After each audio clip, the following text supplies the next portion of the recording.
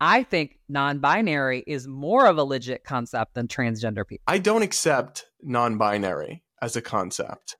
I consider it to be something essentially a fad that was recently made up that perpetuates and traffics in crude gender stereotypes. Hey everybody, I'm Brad Palumbo, and welcome back to the Damage Control Podcast, where we are reclaiming the debate over LGBT issues from the insane extremists on both sides who've taken it over. My guest today is Nalia Akhtar, who is a liberal transgender woman, and we're going to hear her out on many of the issues we've covered on this show, from female sports and whether trans athletes should compete to the ethics and legality of child transitioning.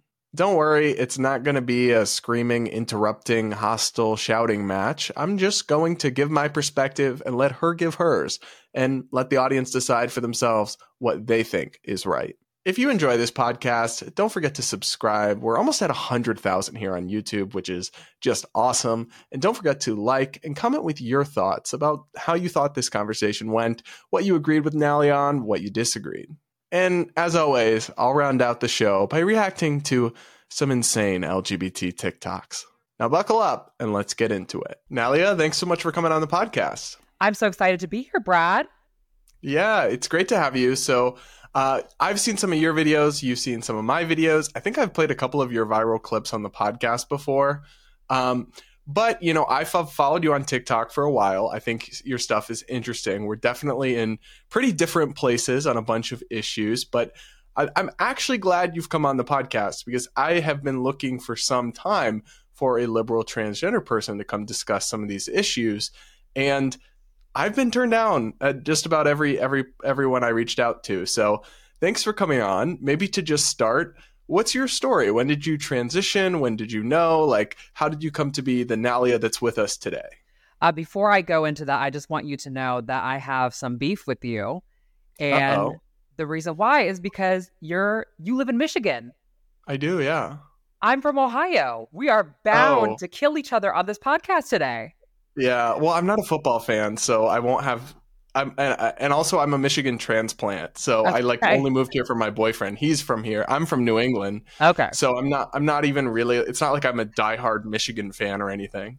Okay, we're friends again. Football. So my background. So I'm actually a baby trans. So I transitioned. I would say it started on the process like 2019. I knew since I was a little kid. I grew up in Ohio to very conservative family, but my family was Muslim. So I was always a little bit of an outsider. And given that I was in Ohio, my family was Democratic, but most of the people who were around me were Republicans. And so I've always been extremely comfortable just kind of being on both sides. After I graduated, I came to Arizona for a job. And again, it's like, all right, I'm the blue person. There's a lot of red people around me. What good can I take from that philosophy? What good can I keep from mine? Mm-hmm. So I've seen you describe yourself as a transgender moderate, and that's a very interesting phrase to me. What does that mean to you? That means that I can simultaneously believe that children should have access to gender affirming care, and also believe that trans women should not compete in women's sports. I think there's nuance in all of the issues that we have, and they have to be determined separately, because ultimately what we're doing right now is renegotiating what it means to be transgender in society. Yeah, so that's what I wanted to ask you about, because we're going to go through a couple of these issues in a little bit of a deeper depth later. But what I've seen some of your videos where you kind of poke at the left.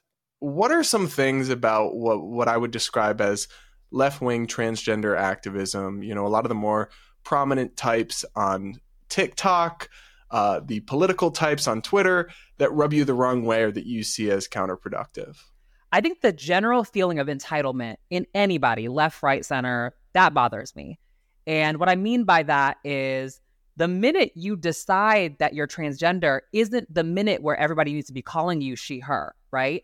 There has to be some level of believability in order for people to proceed and be comfortable with that. And what I find, left, right, or center, I'm respected by everybody because I put an effort into my appearance. Now, if you don't have the means to do that yet, that's okay. But you have to be a little bit patient with people who are not willing to suspend their own reality to accommodate yours. Mm-hmm. Yeah, I do find the videos of trans activists saying like my pronouns are, and I'm somebody who will use a trans person's pronouns, to be clear. But I always see these videos. I showed one on the podcast last week of I'm a kazoo kid. I'll blow a kazoo if you use my wrong pronouns. I'm like, are you trying to make me want to misgender you when I actually don't care? Because it's like sometimes I think they have or I've seen people say my pronouns aren't preferred, they're mandatory, or they'll like physically threaten you through TikTok to say them or else. And I'm like, that doesn't seem to me like a very effective way to persuade people to accommodate you. That would make me want to dig my heels in. That's exactly why I wanted to join the fold in this conversation, because I had a background in sales. And the number one book in a sales background is How to Win Friends and Influence People. And the absolute wrong way of doing that is by jumping down their throat. And so I kind of want to model good behavior, because the strategy that we're employing to be advantaged in some way politically is ineffective. And I want to show people a different way to do it. Mm-hmm. No, I appreciate that. And I also think we need more people on both sides who are willing to talk to somebody that's different than them, that aren't just constantly throwing name calling. I think the online discourse is really toxic. And I'm not perfect, so I'm sure I've slipped up here or there, but I generally try to respond to people and attack their ideas, but not like make fun of their appearance or, call them names or whatever, because those things tend to shut down conversations, including, I've called out people who I really do think are bigots on the show, but I'm pretty reticent to do that though, because as soon as you start throwing those words around like candy on Halloween, people stop listening, and people stop. That's one of the things. Like, I don't know. I saw a video saying that genital preferences are transphobic, and I'm like, yeah. If you're calling that transphobic, then you're diluting that term to the point of meaninglessness. Because sorry, that does not make me transphobic. Like, that makes me gay. I know. I fully agree with that. And I like your content too. And I followed it for a while. I can tell that you're not operating in bad faith. And I like that. And I'm the same way. I'm not trying to come and get somebody. Now, I did call somebody a pineapple head for coming for me, and that's what their face looked like to me at that time. So if you come for me, I will come back for you. However, I think I'm trying to do the right thing, be the right type of person, and get as many people to see my perspective and at least consider it as possible. How has TikTok treated you? I don't know about you, but I discovered your content on TikTok, but I've been banned 3 times. I'm on my 4th account, and that's why I focus on YouTube and Facebook and other platforms. I found it to just be totally hostile, censorious. They will take down my videos for a community guidelines violation that doesn't even make sense. Like, I've responded to hate comments and then had my post taken down for bullying. Yeah, I've experienced some similar things, and most of my attacks are if I say something bitchy about religious people, which sometimes I go a little bit far. So I deserved a few of those strikes. The other thing is if I'm having a fiery interaction with some sort of person, or the third category is when I'm discussing from an intellectual standpoint, the idea of puberty blockers and hormones and children. I think TikTok is uncomfortable with that. Yeah, well, let's dive into that issue. So I've talked to a bunch of people on this podcast who don't, even from the transgender community or gay people or people who are not against trans people, who are not against trans adults living their best lives, who don't think children should be allowed to medically transition. So everybody who listens to this podcast, that's my own view. So they've all heard that opinion. Why don't you just take a couple minutes to make the case to people? Well, I just want to be clear. I'm not pro children getting hormones or anything like that. I'm pro parents having a choice in whether their child takes a certain medication. One part of that is that there is a little bit of nuance. Like, do I think that we should, if I were a 10-year-old, should I have estrogen shoved down my throat? Absolutely not. But if I'm questioning my gender, perhaps I should have puberty blockers available to me. So my point of view is very utilitarian, I would say. I think that it's obvious that in life, in order for anybody, for society to take you seriously as a person, you have to look the part you're trying to portray. And the fact of the matter is, most people who transition as adults, they are visibly trans. So when you're visibly trans, what is the outcome regarding that? You get discriminated against a little bit more, you get harassed in the streets. There are a lot of stuff that are just undesirable that happen to you. The best way for you to fully pass in society is to start your transition at an age where your natural hormones don't take over your body. That's the difference between how we treat somebody like Kim Petras, who started transitioning as a little girl, versus Dylan Mulvaney, which people feel like they can openly dunk on Dylan all the time because she presented androgynous for a long time. Well, if you don't want Dylan Mulvaney, if you don't want children to be like Dylan Mulvaney, then you have to give them the ability to transition gracefully with the help of a doctor, with the help of a psychiatrist, and with the help of their parents. So I do understand that it is more effective to transition, right, when you go down that path. But I guess I want to push back a little bit on this notion that it can't be done as an adult. I mean, didn't you transition as an adult? I think you, I don't know if you 100% pass, but you're certainly not giving sir. Yeah, no, for sure. I'm doing well, but I was also extremely calculated in what I did. I reached a senior director position in my company, and then I transitioned. When I took over as a manager in my company, I had a beard because I don't know if this would be prohibitive in my line of work. I'm in the financial services. I don't know if I'm going to encounter discrimination or not. What I do know is that I've cultivated a community at work that really, really loves and respects me. So I'm safe. I did the work. But for the average trans person, it's going to be hard. Yeah, I get that. I think everything in life is about trade-offs, though. And a couple big issues I have with kids making these medical decisions. First, so when we look back kind of decades ago, so gender dysphoria, the definition has changed over time, like what psychiatrists label gender dysphoria, and it has become more strict over time. But when we look at studies of kids decades ago who experienced what was then labeled gender dysphoria, a large percentage, it's really hard to say exactly how many, but a large percentage more or less grew out of their gender dysphoria and ended up being gay men or lesbian women. But they did that when they experienced gender dysphoria pre-puberty or early puberty. They went through puberty and then ended up not being trans, right? They ended up resolving and they were okay with their biological sex as maybe a very feminine male who's gay or a very masculine woman who is lesbian. But it was actually the process of going through their birth sex puberty that resolved their gender dysphoria. Whereas if you put kids on puberty blockers, from that point, almost 98% go on to do the full transition. It kind of stops the process that would resolve gender dysphoria for at least a good chunk of people. And then what I say is I know it's not going to be easy. I know it's going to be tough for a lot of these people, but they have to go through their birth sex puberty. And then if it remains and they're 17, 18, 19, you start to transition. But I think that you're shutting off a very important process, but prior to even letting them go through that and see if that's really them. I did not have my life figured out at 10, 11, 12 to make lifelong altering decisions. Did you? That's a good point. The numbers that I've seen are from, the National Library of Medicine, and they're saying that the detransition rates are, less than 5%. And of the people who detransition, a vast majority of them are detransitioning because of social pressure. There's an immense amount of pressure not to transition. So there's a little bit of skepticism that I have towards some of the figures that you referenced, but I certainly understand your point.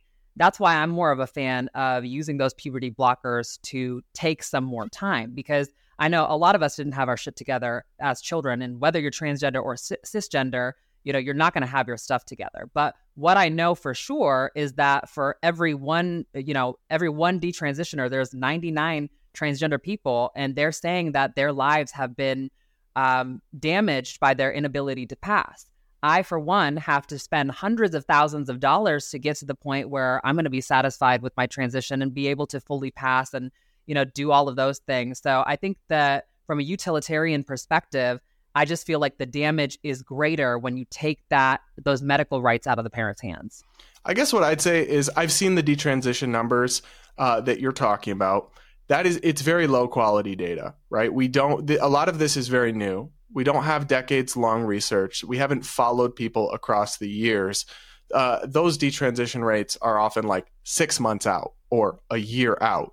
And also, it looks at the cohort of who is transgender or who is going through medical transition has changed over time. So now we have a lot of people, for example, or I guess how many is kind of up for debate. We have some people who are 15, 16 and suddenly experience gender dysphoria for the first time in their life and go on hormones or go on puberty blockers within a matter of months. The prior cohort who we have more data on are the trans kids who from 5 felt like the wrong sex. And so to take data that in many cases is based on those people who were gender dysphoric for years and years and years, and then maybe transitioned as teens or as adults, to try to draw extrapolations about the current detransitioner rate, I'm not sure we know how many detrans people there are compared to the transgender population.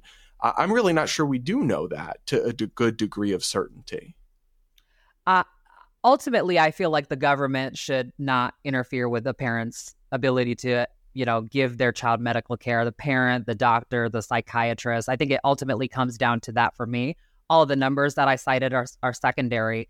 I think that, every person is an individual case, that unfortunately, anytime you're, whether you're playing football or you're getting medication or you're going for a drive, there's a risk associated with all of those activities. And I think that the people who love the children should be the ones assessing that risk.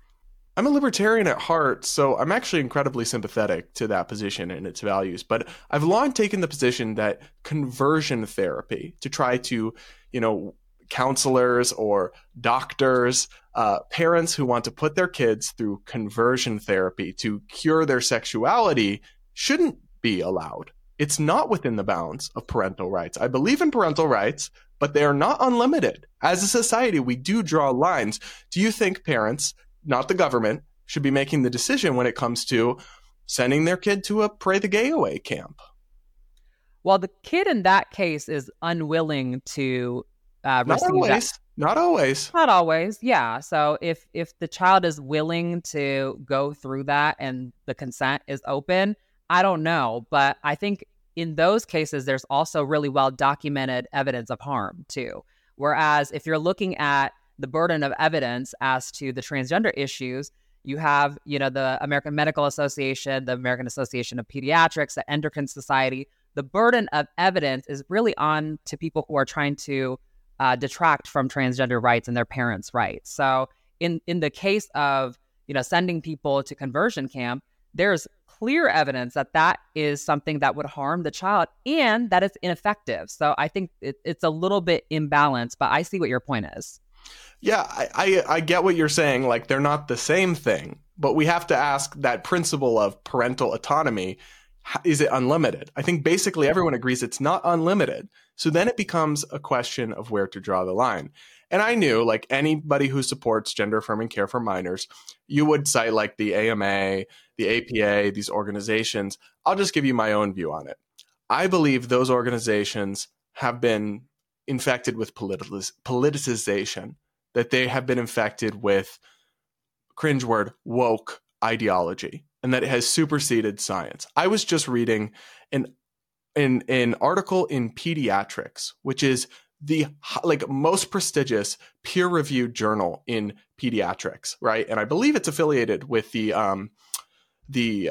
Association for Pediatrics, the APA or whatever it is, but I'm not sure on that. But it's like the top journal. They published an article defending gender affirming care, making all these claims and all the end notes. Some of them you click on them and it takes you to the wrong link, which genuinely means that the editor of the most prestigious journal in pediatrics didn't even check the links that were the sources for the claims these activist doctors were making. So I don't really trust those institutions. And what we are seeing is that in Europe, which started transitioning kids about a decade or 2 decades before kids through this medical process, in the United Kingdom, in Sweden, in Finland, they've actually been doing this longer than us. And their health authorities are saying the exact opposite. They are pulling back. They are saying that maybe we went far too quickly with this stuff. I want to read you just a brief excerpt from The Economist that reported on this and then get your thoughts on it. So they report that in 2020, the National Institute for Health and Care Excellence, NICE, a British body which reviews the scientific underpinnings of medical treatments, looked at the case for puberty blockers and cross-sex hormones. The academic evidence it found was weak, discouraging, and in some cases, contradictory. The study suggests puberty blockers had little impact on patients. Cross-sex hormones may improve mental health, but the certainty of that finding was low, and NICE warned of the unknown risks of lasting side effects. So just a little bit more here, but basically, similar public health experts in Finland, in Sweden, have reached similar conclusions and saying, actually, this data is not good. A lot of the studies that show benefits to gender-affirming care for minors would be qualified in a literature review as a very low quality. And that's not necessarily the researcher's fault. It's that the data is so premature in many cases. And sometimes the methodology is flawed because of activist research. So why should we take the word of the AMA or the APA over all these European health agencies that are saying something very different about this treatment? Couple of different things. I want to agree with you that a lot of the woke stuff has infiltrated a lot of our institutions. I'm also not a fan of things that are overly extreme. But for every iota that woke ideology has infected the left, I feel like religious ideology has affected the right. I think most people's pushback towards transgender and gay philosophies are informed by people's crazy religious beliefs. And all due respect to anybody who's religious, but if you are relying on fantasy concepts in order to come up with your attitudes towards people, as many of these people who are legislating against us are, we have to talk about science for science. I would much rather be guided by a humanist philosophy than something that came out of things that I just do not believe to be true. As far as, some of those European journals, I have to do a lot more research from it. I've never seen America as taking cues from European scientists. I think that we have the best scientists in the world and we have the best philosophy towards science in the world, but I have to check those out. Nothing I heard from what you gave me, though, I feel was damning at all or even contradictory. I felt like people are looking into researching these things a little bit more. And I think an effective way to come to conclusions about some of this stuff is to interview more people who transitioned as kids. Right now, we are cherry picking detransitioners. There's specific organizations that are cherry picking detransitioners and hyping up their stories. Well, how about we talk to people who transitioned young and see what their quality of life is? Again, there are famous examples, Jazz Jennings and Kim Petras, Hunter Schafer, and see what their quality of life is. When it's outside looking in, it's obvious that their quality of life is stronger than Dylan Mulvaney's, or maybe even myself, or the average transgender person that you see on TikTok that is looking a little bit rough. Did you just mention, I'm sorry, I didn't hear you. Did you mention Jazz Jennings there? I did. Do you think Jazz Jennings is doing well? I don't know her. I mean, I don't know her very often, but I think she is happy with the fact that she transitioned. She seems like the average American person who, might be a little bit depressed and, have some issues. Like I know Jazz doesn't say that she regrets her transition, but I have seen, I'm not I didn't watch the show. I've not followed it closely. I do think her life's a bit of a disaster overall. And this is a total tangent. And also, I think her family is a little bit, they're a family that's on reality TV. So I feel like they act like a family that's on reality TV. I would never put my kid on reality TV. Oh my gosh! But I love attention, but not that much. Yeah, I put myself, but not my child. Maybe when they're an adult. But actually, ironically, that kind of ties to the next point I have on this question, which is very simply like. So, for example, for a male to female trans person or a man to woman trans person, if you are a natal male, right, you're born biologically male, and then you have gender dysphoria, you want to transition at 10, 11, 12, if you go on puberty blockers at 10, 11, 12, and then you go on estrogen and you transition, and then by 17, 18, you will actually, in many, many cases, be infertile, be unable to have children because you block puberty before that stage of male puberty where you develop your testes, all that stuff, not to get into the graphic detail. And so, for example, I interviewed a trans woman, Brianna Ivy, on this show, who was told at like 13 or 14, do you want to have kids? And of course, like any 13 or 14-year-old was like, no, of course not. I don't want kids, and discarded that and went along with the transition. And now we'll never be able to have biological children. I don't think that's a choice, a 12, 11, 13, 14, whatever year old. I don't think that's a choice they can make. I don't think that's a choice they can give an informed consent to. I don't know. I don't feel comfortable asking or letting a young person make a life-altering decision like that. I totally get that perspective, and I reference the same, American Medical Association, American Association of Pediatrics. Most of those authorities say that puberty blockers are mostly safe for most people. When it's extended usage of time, that's when it could be a little bit unsafe or cause fertility issues. And then if you do hormones, that's a different thing. And if you get surgery, that's a different thing. So there's levels to it. And when we're talking about what's administered to children, I think puberty blockers, from the science that I've seen, are fine. Now, the question of, can the child make a choice at that age about their fertility? For the aforementioned reasons, I don't necessarily think it's always you're either going to be able to have children or you're not. I don't think that's the case at all. Gigi Gorgeous has been on puberty blockers and hormones and all sorts of crazy stuff for years. She's having a biological kid with her transgender male partner right now. So it's very much within the realm of possibility. If you freeze your sperm, it is possible.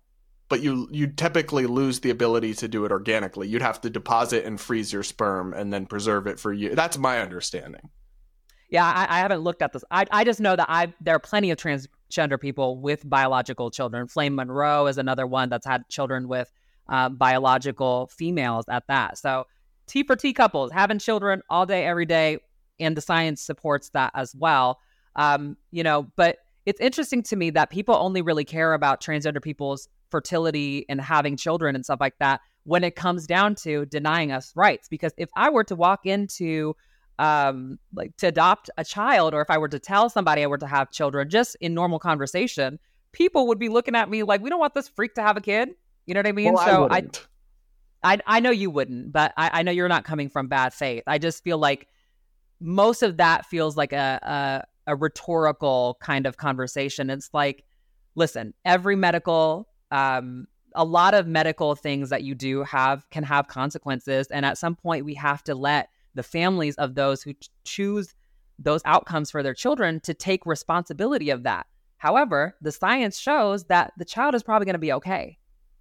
I guess I'm just not sure I agree that it shows that. And I also think that once upon a time, all the leading medical organizations, and I'm not directly comparing the two, but once upon all the time, all the leading medical organizations endorsed lobotomy. And now we look back on that in horror.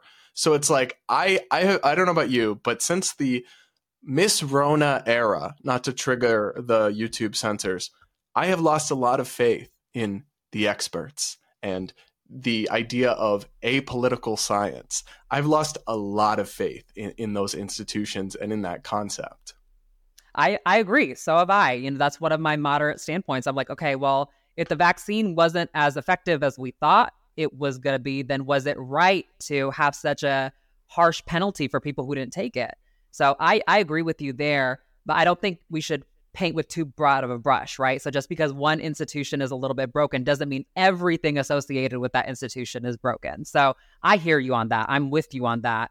But I'm always erring on this aside of transgender people having bodily autonomy and their families having choice. That's the philosophy that guides me. Well, I have spoken out, and here's our point of common cause, very vociferously in defense of the rights of adults to medically transition, including against state laws that have been proposed that would ban it till 21, 25, 26. But we basically all agree that children don't have unlimited bodily autonomy. So I do view that question a little bit differently. But you know what? You have your perspective. I have mine. I feel like we both had a chance to kind of explain it. Let's talk about one last thing before we go. I have always understood that gender dysphoria is a real thing. Trans people are a real thing. Doesn't bother me in the slightest to accommodate them. I don't accept non-binary as a concept. I consider it to be something essentially a fad that was recently made up that perpetuates and traffics in crude gender stereotypes. What's your view on it? Okay, I'm going to be canceled by the trans community for what I'm about to say about it. I think non-binary is more of a legit concept than the transgender concept. I'm going to tell you why. Right now, we are in the process of negotiating the social contract for transgender people. What are transgender people? What am I? I am somebody who's biologically male that wants to live life as a female, right? So now I'm over here asserting that, trans women should be able to go to the bathrooms that they want to, but they should not be able to compete with cis women in sports. What is that except the third category, right? I'm not, in my mind, thinking I am exactly the same as a biological woman, because the fact of the matter is I'm not. I'm also not socially the same as you. You and I have different risks because the way that we present differently. So if anything, there is a third category, and it is not in the binary. And that has always been reflected throughout time. If it were up to me, if I were the president of America, I would, write out some social rules and think about these things out loud. So if somebody is in a third category, how do we treat them? And that's how a lot of governments around the world have thought about transgender people. It is a Western concept that trans women in this country are like, oh my God, trans women are women. We are definitely women. Trans women in Thailand and Bangladesh and India and Pakistan, they think of themselves as a third gender category, and that actually leads to a lot less cultural friction. So if anything, in my opinion, non-binary is more of a legit concept than some of our modern conceptions of trans womanhood. That's interesting, because I actually think the concept of trans womanhood or trans man fits into a gender binary, right? I want to be in the other binary. Now, what I would say is this: there are only two sexes, and then there's a rare, very rare condition of intersex. But generally, when we talk about non-binary, I view the intersex thing as a red herring, because we're almost never talking about people who are intersex. So what you have in a non-binary person is either a biological male or a biological female. And I don't believe in gender stereotypes, so I think it is totally fine if a biological female wants to have short hair and a nose ring and change their name to Max or whatever. I just think that makes them a masculine or androgynous female. I don't think it makes them something special that's a they, them, that's a third thing, because I don't think that makeup or dresses are what constitute a woman. But when I say they, them, and you close your eyes and you think about what that is, you know exactly what I'm talking about, right? So it's when we invent new words to describe new things, it's because there's a necessity for them. And so I get where you're coming from for sure with the sex binary and with the gender roles and things like that. But I understand the legitimacy and the necessity of that work. But I do think that that group is very, very outspoken on TikTok and stuff like that, and co-opting a lot of transgender issues. But I do find legitimacy there. And I view a lot of them as the ultimate expression of freedom from gender roles. Like if you're a guy that has a beard and a dress, it's like, who am I to stop you? And what rules are you supposed to follow? I think it would be a rejection of gender roles if they were a guy who was doing that. Not if they were saying, because I want to wear a dress, I must be a they. I can't be a man. That's actually, to me, inherently reinforcing the gender stereotypes. And the issue I have is that I don't believe being gay is a choice. I don't believe that having gender dysphoria and being someone who's trans is a choice. I don't really think anybody would choose those things. But I view non-binary is more like a fashion statement. It's more like the new goth, right? It's like this is my aesthetic, this is my personality. And it's not something that is a legitimate innate characteristic in the same way. I view it more like a personality trait. And so I resent it being lumped in with a demographic group. Yeah, I see your point in that. I think there's a lot of people where, a lot of expressions throughout time and history where non-binary was a recognized and understood thing. I think it's a more ancient concept of gender than transgender is. But do I also agree that a lot of people are co-opting it to draw attention to themselves right now because it's trendy? 1,000%. And I make fun of those people too. All right, Nalia. Well, this has been a pleasure. I really appreciate you coming on the podcast. I will put the link to your TikTok and anything else you want me to promote in the show notes. But thanks again for coming on, and we'll have to have you back sometime.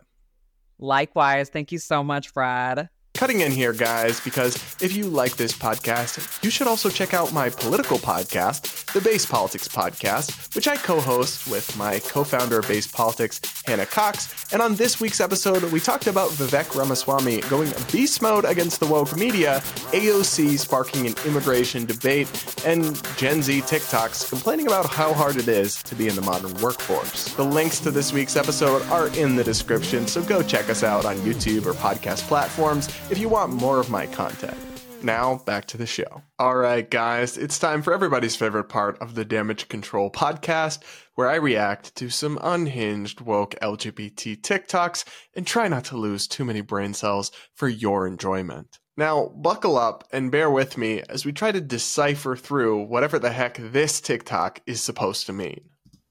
Yes, genital preferences are always transphobic. You're welcome.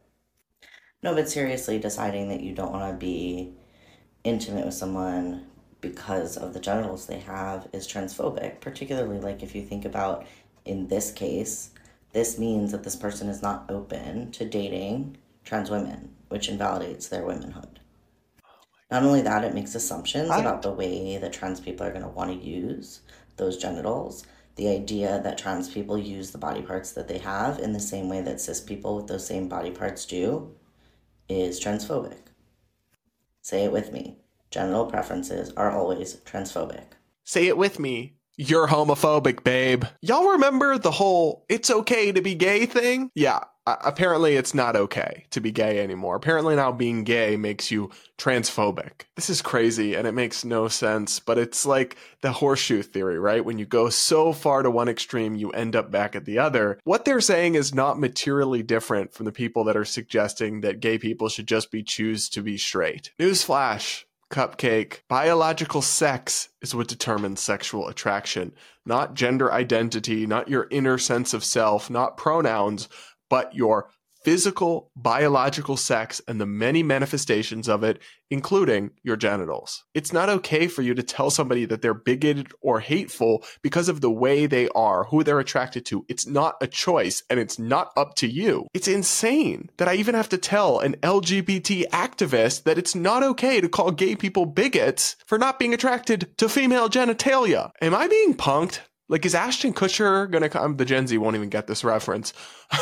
Is Ashton Kutcher about to come out with the cameras and say, I'm being punked? Because I don't know what the heck is going on in the alphabet community these days, but they have lost their minds. There's something predatory, too, about the way these people are basically trying to say you have to be attracted to them or you're a bigot and you should be canceled. Like, it's okay for people to not be attracted to you. I don't know why you feel entitled to other people's sexuality, but that's something you need to resolve within yourself because it's not going to change on our end. I can guarantee you that. When the Christian conservatives used to say, pray the gay away or choose God instead of your sins or whatever, that didn't work. And it won't work now when you're doing it just dressed up in woke claptrap and TikTok nonsense. Up next, try to keep up with this TikTok. It might be a bit of a challenge. Everything I say about gender is influenced by my whiteness, which is obvious, but there's an interesting second part to this. The rejections of gender and gender roles that I create and embody will still come from my whiteness, those acceptable to my constructions of self as a white person. I will likely uphold and encourage white beauty standards and see and more immediately accept other white rejections of gender. Essentially, even the most critical analysis of gender I have will still be white, and white gender rejection can and does uphold whiteness and white supremacy. Queer appropriation of African-American vernacular English is one example of this, as is mainstream exclusion of fashion excellence in black representations of masculinity, while celebrating white men for having basic hygiene as if they're revolutionaries. Of course, that's not to say we can't attempt to take in other viewpoints, but it's still going to be a fundamentally white perspective.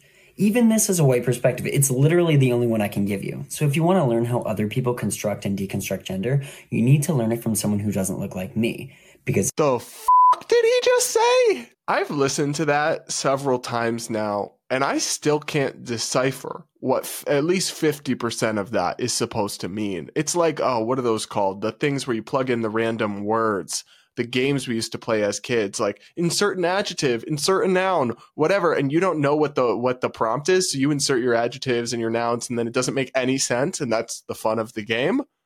It's like that's what these people do when they make their TikTok videos. The long and the short of it, though, is this guy's basically saying that even within the trans activist community, he can only give you a white perspective on gender because he's a white person, and that infects his entire worldview and opinions. And this is a good example, I think, of how intersectionality and the extreme woke worldview actually becomes really reductive and tokenistic and toxic in its own right. I don't know about y'all, but for me at least, I don't actually believe that the pigment of your skin taints your perspective and determines your worldview, and that you are incapable of having a worldview independent of your race. That's what these people are saying, and they are acting like that's progressive. This whole genre of commentary on TikTok, talking about how I'm super woke and intersectional, but I acknowledge how I'm bigoted and I'm inherently flawed in my own ways, and it reminds me of, during the Black Death in Europe, the Great Plague, they had these people that would go around and whip themselves in public, hoping to please the gods so that they would be spared. They were called the flagellants. They would go around and they would whip themselves and blood would splatter, and they would publicly whip themselves to basically beg God, we're suffering, we're acknowledging our pain, please don't strike us down. And I think that's what these people are doing. I think they've seen how insane the cancel culture and the mobbing and the calling everything bigoted and tarring people for one wrong opinion or word has gotten on their own side. And they're so afraid that it's going to come for them next that they're just preemptively confessing to all this racism and problematic stuff that probably doesn't actually exist. But here's the thing for folks like this. You think it's going to save you if you are one of the good ones and you acknowledge how inherently flawed you are as a white person. It's not going to save you, babe. It's not. They'll turn on you eventually because that's what they do. And no amount of insane woke word salad TikToks is going to save you from that fate. So you might as well not embrace these radical and reductive and extreme views on race. Up next, even this woke TikToker is getting sick of their own community. I'm debating whether or not I hate fake advocates or bigots more. And they're both equally annoying on TikTok. I lost all patience today. It's crazy because on one hand I have people that are like, being gay is wrong, you're a horrible person, stay away from children. And those people are so annoying. And then on the other hand, I have people that are like, I identify as a cauliflower and you can't say Gypsy Rose's real name. And I'm like, there is an in-between. We could be respectful of pronouns and not be homophobic and also not use that word as a slur, but then understand it's actually somebody's name that dates back 4,000 years.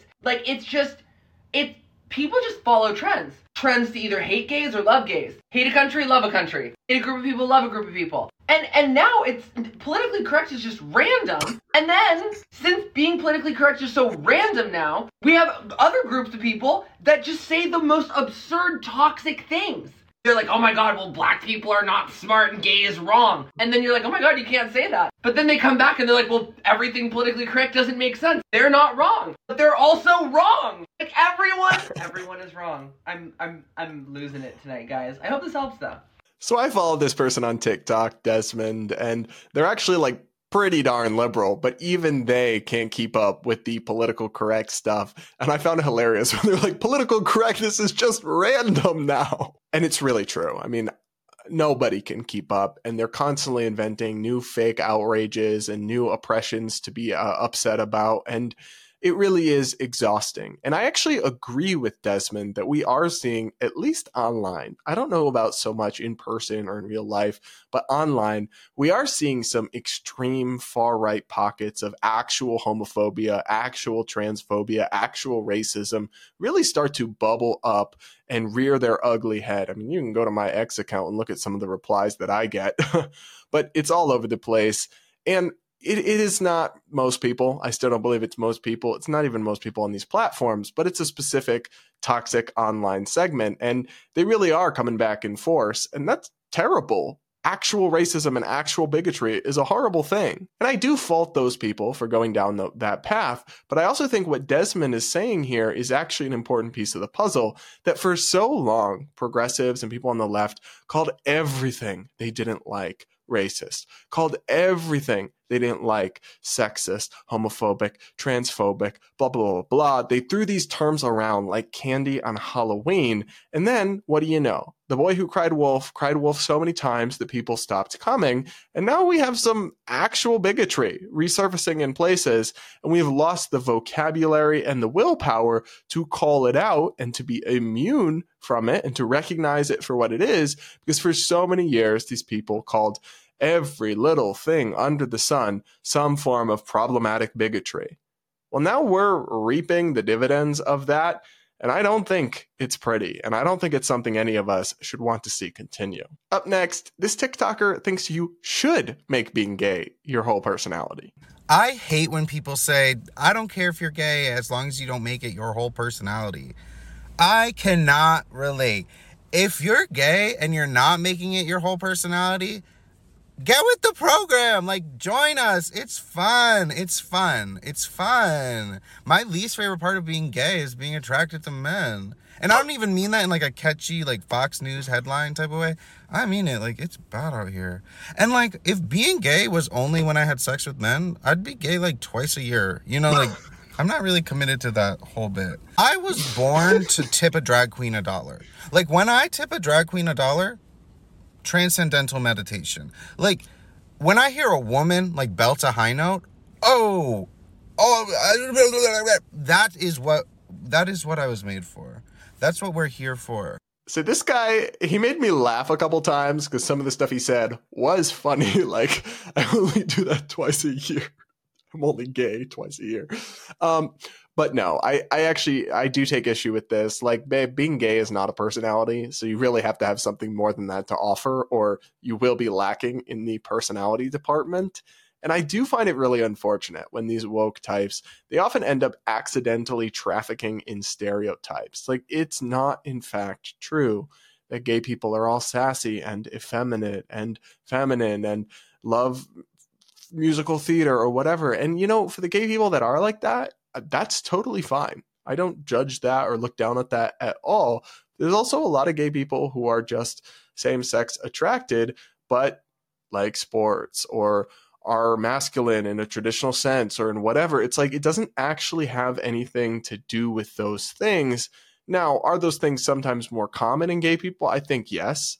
And I think it's kind of complicated why that might be, but it's not always the case. There's nothing inherently about those things that makes a person have to be gay. There are even some heterosexual people who are stereotypically gay, but aren't actually gay. And I just don't know why these people have gone so far down the woke mind virus that they've started trafficking and perpetuating stereotypes. It's like, how do you go so far that you end up in this reductive and old-fashioned view of what it means to be gay or straight or a man or a woman? Like, no, liking makeup doesn't make you really a woman.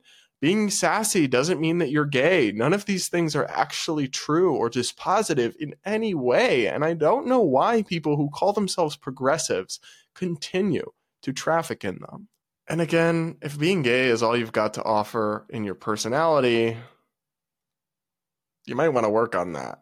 All right, guys, that's all the alphabet TikTok I can handle in one sitting without bringing back up my lunch. I don't think any of you want to see that, let's be honest. So that'll be it for now, but if you enjoyed this, do drop a like, comment, and do consider subscribing on YouTube or Facebook or wherever you're watching this right now, and I'll see you all later.